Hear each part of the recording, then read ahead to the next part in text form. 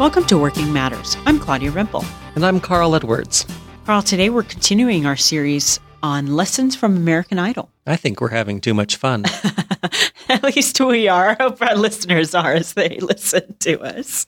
Well, it's hard to believe, but even American Idol can get annoying at times. Yes. Well, today we're talking about being yourself and not changing the melody. This is one of the things that annoys me most about this show. Every week, it seems, the contestants will get one bit of feedback from the judges, and they'll go and they'll implement it, and then they'll criticize the exact opposite thing. Yes, because of the style of music or the choice of song. That's right. If you have a classic, they say, don't mess with the classic. So then you don't mess with it, and they come back and say, well, you didn't put your stamp on that song. Yeah, could have used a few more runs. Yeah. What is really at the root of this? What is the business angle on our topic today? Well, we are all working on a team for a company where we are trying to share the mission of the company, make money around what we're about, so that we all need to get on board and put our uniqueness aside and work together.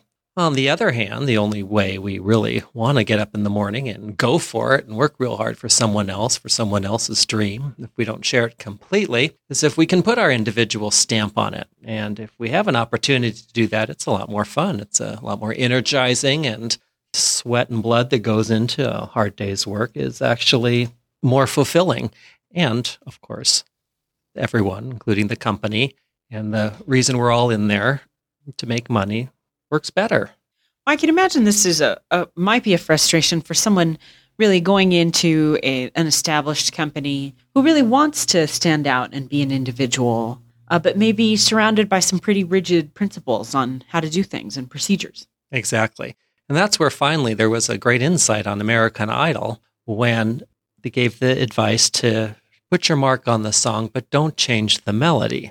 So for the first time, instead of flip-flopping back and forth, honor the classic and stay with it and don't mess with it, or be yourself, be unique, stop being a copycat, kind of came together and into this thing of honor the melody and then put your mark on that. So we take that over to the workplace, and we are about our company. We're not going to change what they're about in order to be ourselves. Mm-hmm. But given if we're an idea person in a task-oriented job, we could find ways to contribute ideas. If we're kind of got the good critical eye and can see what doesn't work, we want to find ways to bring that information into the mix. And then again, if we're in a leadership responsibility, we want to be able to recognize those unique things in our team. But that's not often the case. People don't recognize individuality very often. They just want job done. Well, we wouldn't have been able to do a series on the bad boss like we did recently. Right. That's right. If that wasn't the case. Yes, most people hate their boss, and it's often for that reason, that all they can see is the results, and all they can see is getting the most compliance from the most people possible, and it doesn't matter who's in the chair, and they aren't recognized as having something to contribute themselves. So how do I start? How do I start if I'm a person of creativity who wants a little more kind of input into the way I do things, and I don't want to change the melody. I don't want to change what the company's about, but I can see how I and my individual gifts can enhance it. How do I do that in a rigid environment where they're not perhaps used to people doing things differently? Well, the first thing that you want to recognize, the first reality, however wrong it might be, that you want to take back and make your own responsibility, is that anything unique is often perceived negatively. As criticism even. Is what we're doing not good enough? You don't like what we're doing, or as an attack? And so the first thing we can do is affirm the melody, affirm what the company's about. Say, find ways to communicate we're on board with what our supervisor, what leadership is trying to accomplish. So then, having articulated that you're on board with it, you can bring up a new idea in how it helps them accomplish their goal or their result. And so you are perceived then as an ally trying to make it happen. Well, and sometimes you can change a little bit about what the company's about and give it a new focus. That is better. I'm thinking my example is Layla by Eric Clapton. You sang it one way and he re-released it another way. It was even more popular the second time. So he didn't really change his style in a sense, but it was true to who he was. Well, what we want people to do is when we make a contribution, we want them to give us a standing ovation and change everything and adopt all our ideas all of the time. And that's the only positive feedback that we'll receive. And that's a very unrealistic expectation. Especially large organizations change very slowly. Any organization changes very slowly. That's just a reality. So what we're working on is having our input or our contribution perceived differently. We want it perceived positively so that even if it's not implemented, it's welcomed. Even criticism. We both know people who just have the critical eye. When they're not listened to, they can even build into almost a complaining personality. It can be very annoying. But the positive side of the complainer or the one with the critical eye is they can see what doesn't work.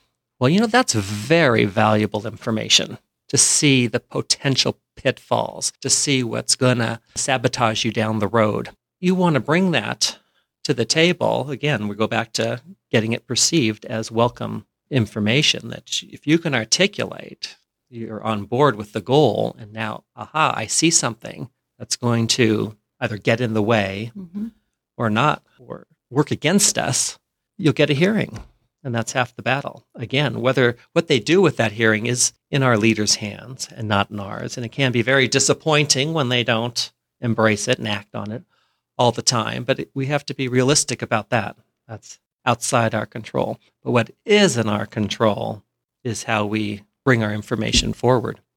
And as leadership supervisors, people who kind of have a say over the melody, how do you begin to change so that your employees have a little bit more individuality in their roles? One, you want to do a lot of good work getting everybody on board with the melody and selling the melody and getting excited about the melody and not being threatened when people see that a run here or, some staccato there would help with it, would add something.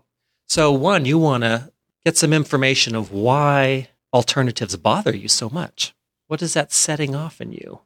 And if maybe get a friend outside the company or a coach to help you look at that. Is it threatening? Are you receiving it as criticism? Are you concerned that they think that you're failing and not up to the task in your role? Why does that set you off? Why do you not perceive it positively? And then second is to just do the work yourself of saying, even if they can't communicate it well, they bring something to the table that's different than I am. We'll all benefit if I can get everybody to bring themselves fully. And anytime one of my team members leaves part of themselves at home, we all suffer. And if that part of themselves is different than me, I want to be open to that. Well, I'm thankful for your insights today, Carl. We will be continuing our series next week with our topic. Well, we're going to stay one more week with the lessons from American Idol, and we're going to look at this whole thing about competitiveness among team members. In one sense, we're all in this together, but on the other sense, only one contestant can win. That's right. And as much as they like and are rooting for each other, they're not planning to come in second. Well, thank you for listening today. We'll see you next week. Check us out on the website at www.boldenterprises.com. This podcast is a Bold Enterprises production.